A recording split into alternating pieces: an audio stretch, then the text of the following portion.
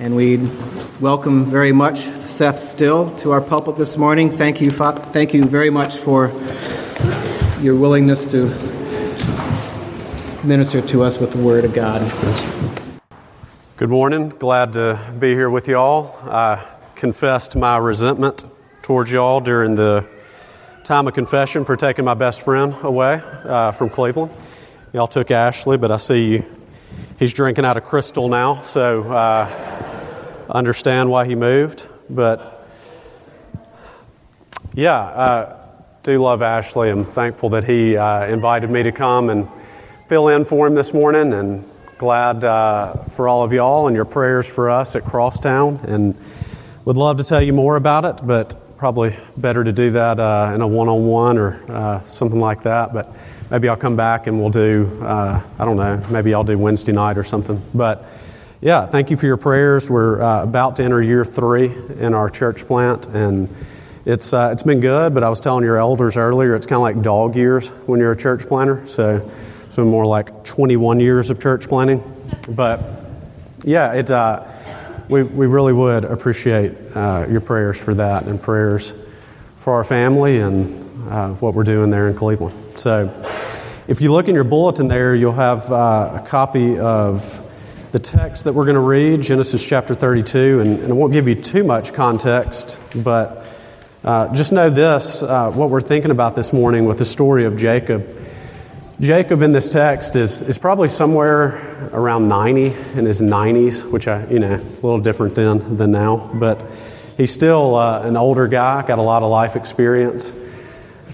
His name means something like deceiver, we think, and that's really been his life. He deceived his dad and his brother, his twin brother, and tricked him out of his inheritance and money and really his life in a lot of ways. And so where we're going to land in Genesis 32 is he's going to meet his brother after all these years, and he's going to try to bribe him, which, it's a good plan. Going to bribe his brother because he's gotten rich by tricking people. And Jacob, he's just a hustler. I mean, that's what he's done his whole life. He's hustled, he's deceived people, he's tricked people, he's done whatever he's got to do to get to the top. In a lot of ways, for a lot of us, January, we're kind of dreaming of Jacob's life. How do I get to the top? How do I be the best? How do I get more wealthy this year? How do I, just win, I guess, would be the way that he's thinking.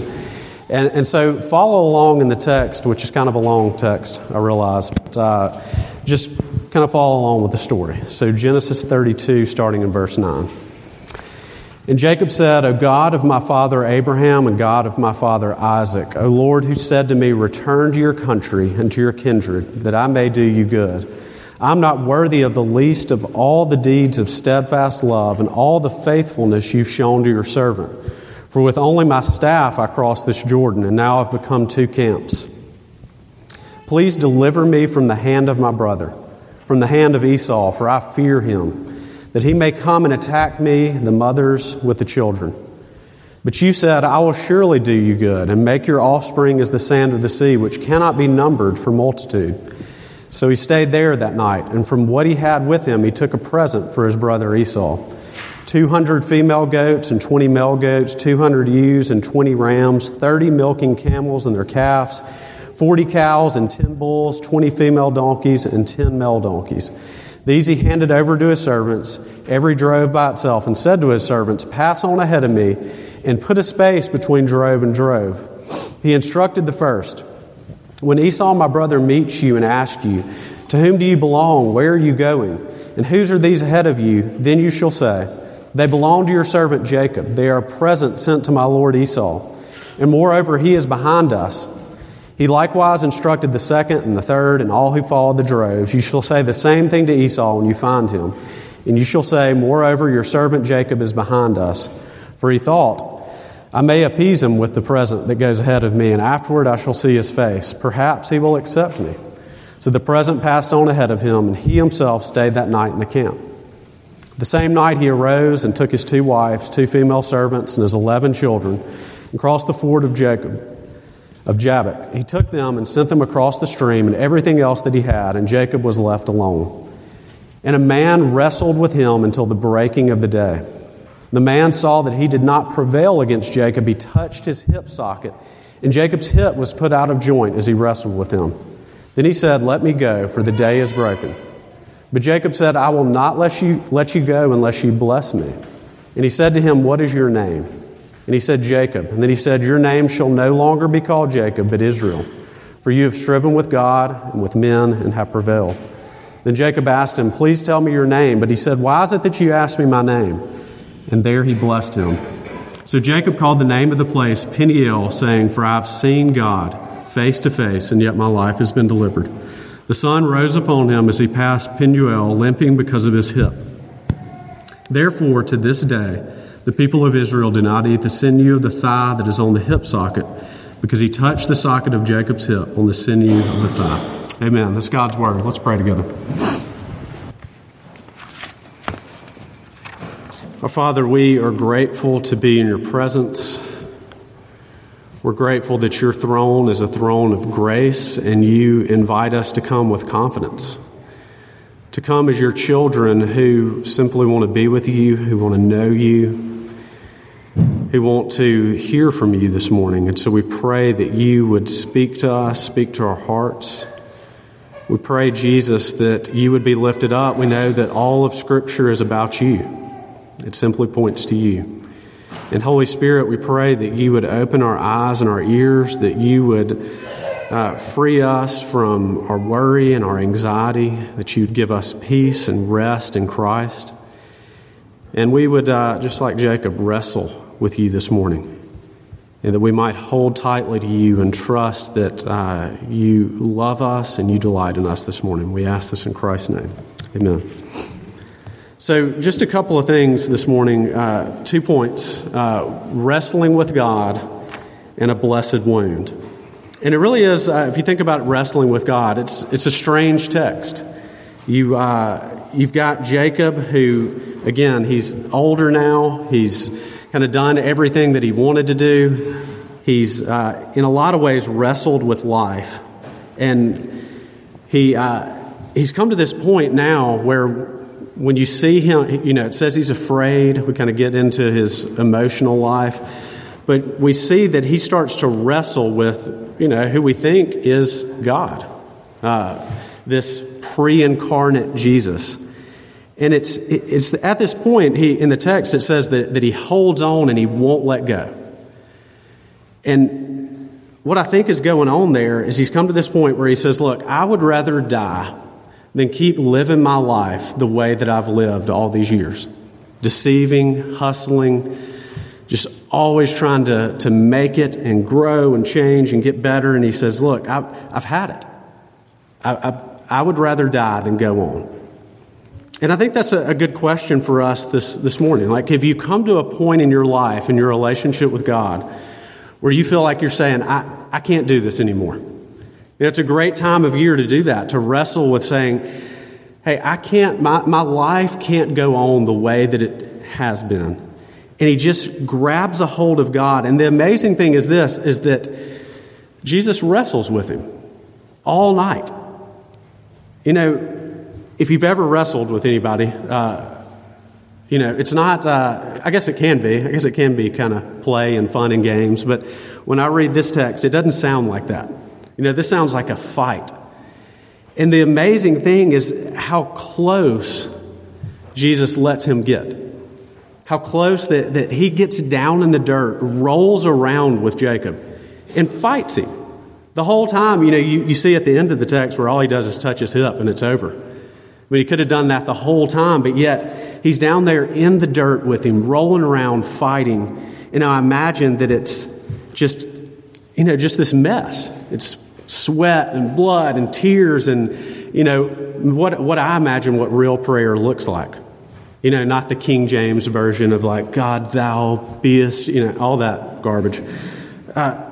It's like real prayer. It's down in the dirt with Jesus, wrestling around and getting this all over you. Bonhoeffer said this. He says, God is not ashamed of human lowliness, but goes right into the middle of it.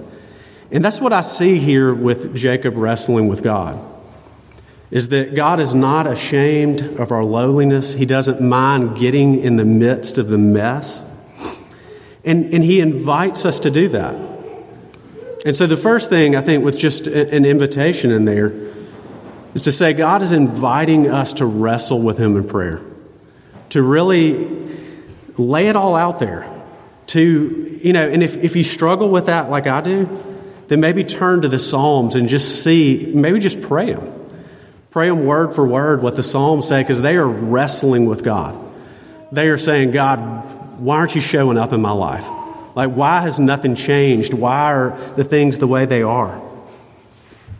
And there's an invitation there to say, hey, what a great way to start the year. An invitation to wrestle with God, and a God who wants to get in there with you. Get in the midst of whatever's going on in your life. And so that's the first thing, is that an invitation to wrestle.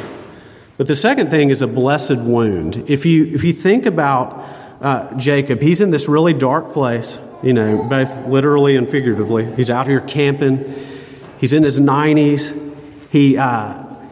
He wants everybody to believe he has life figured out. He's showing off his wealth. He's giving all these gifts to Esau. He's kind of showing up the older brother. Hey, I know none of y'all ever do anything like that. But he gets in this, so he's in this situation, and what he wants from God is he wants to be blessed.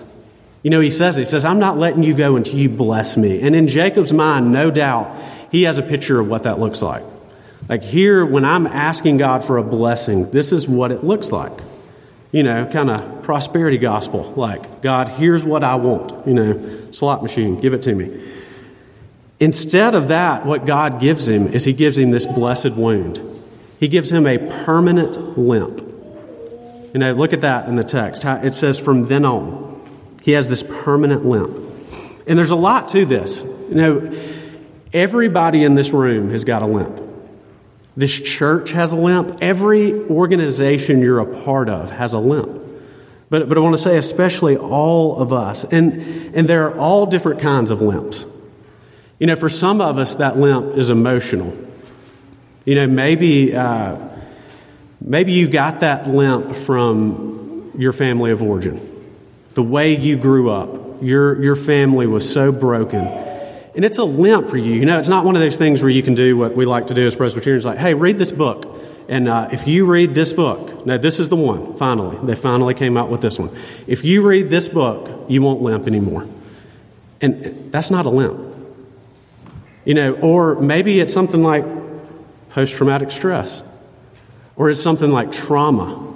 Or it's some type of deep wound that you have in your soul. And it's a limp for you.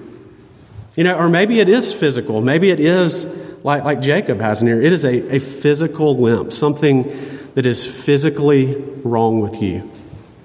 And it limits your life, and it keeps you from what you want. For some of us, it could be, maybe it's what you use to medicate. This is an anxious age. Maybe it always has been, but it just seems like more than ever.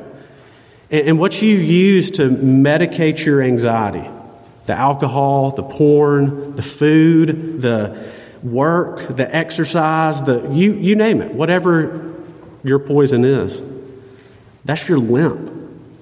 And if you think about it like this, think about the Apostle Paul in the New Testament. He wrote most of the Bible. Right, as far as New Testament goes. He wrote most of it, and yet he had this limp. And in 2 Corinthians, he puts it like this, 2 Corinthians chapter 12.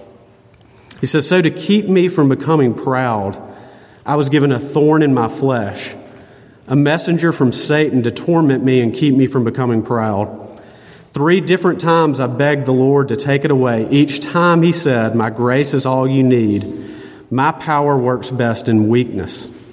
So now I'm glad to boast about my weaknesses so the power of Christ can work through me. That's why I take pleasure in my weaknesses and in the insults, hardships, persecutions, and troubles I suffer for Christ. For when I'm weak, then I'm strong. Paul says, I will boast in my limp. I dare say, I don't know you, but I know church people. I would dare say that you don't boast in your limp. And even though I've just said, I know we all have one. If you've grown up, I'll just say, because I've grown up in the Bible Belt, good old Mississippi. If you grew up in the Bible Belt, you probably have a PhD in hiding your limp. That's what we do. That's how you're trained. That's how the church has trained you to live, to hide your limp. And yet, when you hear Paul writing this in a letter, and now that's been read by millions, where he says, I'm going to boast in it. I'm going to boast in my weakness, boast in my limp. I can imagine what that would look like if we did that. If we really said, and look, he's obviously saying, this is something I begged Jesus to take away from me. I bet I could just go down the rows. What do you call them? Pews. Yes, there it is. Go down the pews and say, hey, tell me about your limp. Tell me about your weakness. And then I could almost guarantee if you've been a Christian for any time, you would say, man, this is something I begged Jesus to take away from me. I begged him to. And since he hadn't, I just hide it. And yet Paul says, but I got to this point in my life where I could actually boast about it because Christ's power is most clearly seen in my weakness. And so what do you do with that as a church? What do we do with the fact that the church has a limp and then the body of Christ, the people who make up the church, we have a limp? Well, what I think we see pretty clearly in Scripture is we're called to love one another. One of my favorite authors, he tells a story about going out to the maximum security prison every week and this long process of how all the things he had to do to get in there. And he teaches this Bible study every week. And he talked about going in, and one of the first things he noticed was just kind of the how some of the guys had really cool glasses, and some of the guys had really starched, pressed uniforms, and then some of the guys didn't. And it was very clear kind of even in prison, this kind of who had status and who didn't. And he figured this system out and kind of how it worked. And as he got to know this guy, one of the guys who obviously did not have status, and he was constantly telling these guys how much God loved them and about God's unconditional love for them, even in no matter what they've done, maximum security prison. And this guy finally told him, he said, how can I believe that God loves me when I've never had another human being tell me they love me? My mother never told me she loved me. My father never told me he loved me. No one in my entire life has ever told me they love me.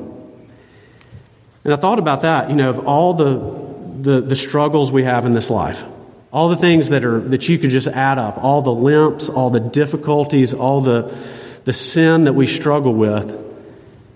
This might be the toughest one, to really know the love of God in Christ. Paul in Ephesians chapter 3, he says in this prayer for his church, and he's praying for church people. He's not praying for non-Christians. He's praying for church people. He says, may you have the power to understand, as all God's people should, how wide, how long, how high, and how deep his love is. He's describing the cross there. And may you experience the love of Christ that's too great to understand fully. Then you'll be made complete with all the fullness of life and power that comes from God. So he says, look, we think of physical strength. He's saying there's another kind of strength that he's praying for. To move the biggest boulder in our life, which is this knowledge of the love of God. To really know that God loves us.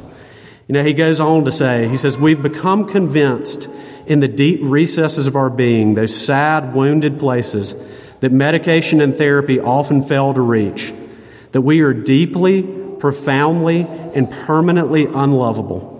We are damaged and broken beyond repair, and because of these wounds, the love of God is simply, utterly unbelievable. And so think about that. That could be, I'd say, most of us. That just inability to believe God's love for you. That inability to really trust how much God loves you. And so let me just conclude with this. It's interesting in the Jacob story, if you go back and read in Genesis, the whole section on Jacob, he doesn't ever say his name. And that's interesting to me because of this. All the people that I've counseled over the years, I've kind of picked up on something that seems to be pretty normal among people. It's this just almost self-hatred. Not even wanting to look in the mirror. I've had so many people say that, and I just don't even want to look in the mirror. And in the text, Jesus makes Jacob say his name out loud, makes him say, deceiver. And the beautiful thing is this, instead of like berating Jacob, instead of, just laying into him and shaming him and guilting him, he says, that's been your name your whole life, deceiver. And boy, you have lived up to it. He says, but now he renames him. He says, from now on, you're going to be Israel. That's your new name. Think about that. Jesus does the same thing in the New Testament. When he finds Peter, he brings Peter to himself, draws him to himself. And, you quickly in the Gospels realize just how big of a mess Peter is. And so Jesus looks at Peter's biggest weakness, his limp. And he says, you know what? I'm going to call you Rock. I love that about Jesus. He's, I grew up playing sports, so I grew up in the locker room. And if you're a young guy, sorry, young guys in here, maybe you don't want to play sports after this. But if you show any weakness in the locker room, it's over. It's like sharks circling. They will pounce on your weakness. But Jesus is the opposite of that. When he sees our weakness, he looks right at it and he says, in that spot where you feel the weakest, where you feel like that's where your limp is, where you feel like, man, this is the thing that just kind of keeps me from serving in the church at all. This is the thing that keeps me from prayer. This is the thing that just really, in a lot of ways, wrecks my life. Jesus says right there, he calls you the opposite of that. There's a beautiful place in Revelation where it says that, and I don't know what this text means, but it means something like this, that Jesus has a name for each one of us. Something that he sees in you, that it's like the last thing you see in yourself. And so, let me just finish with this by saying an invitation here. Let Jesus speak to you your name. Your real name, not the name that shame says to you all the time, that the enemy says to you, the accuser, but the name that Jesus has given you. Look at the cross, was what Paul said, the height, the depth, the breadth, the length of the love of Christ for you. And my prayer for you this morning is that you, in this new year, in maybe some new ways, that you would know the love of Christ, that we would know the love of Christ, and that you would help each other know the love of Christ. Let's pray together. Our Father, we pray that we would have the power to know the love of Christ. It does seem like the most difficult thing in our lives. We pray for those of us who need to hear our new name. So many of us have lived under the weight of the old name like Jacob did. A name that was given to us maybe from family or from experiences or even from our own bad choices. And yet you can redeem us out of any of that. We pray this morning that you would give us faith, that we would trust you, that your grace is greater than all of our sin, and that where sin is abounding in this church, that your grace would superabound. And so we pray just for your Spirit to breathe these words of life into our heart. And we ask these things in Christ's name. Amen.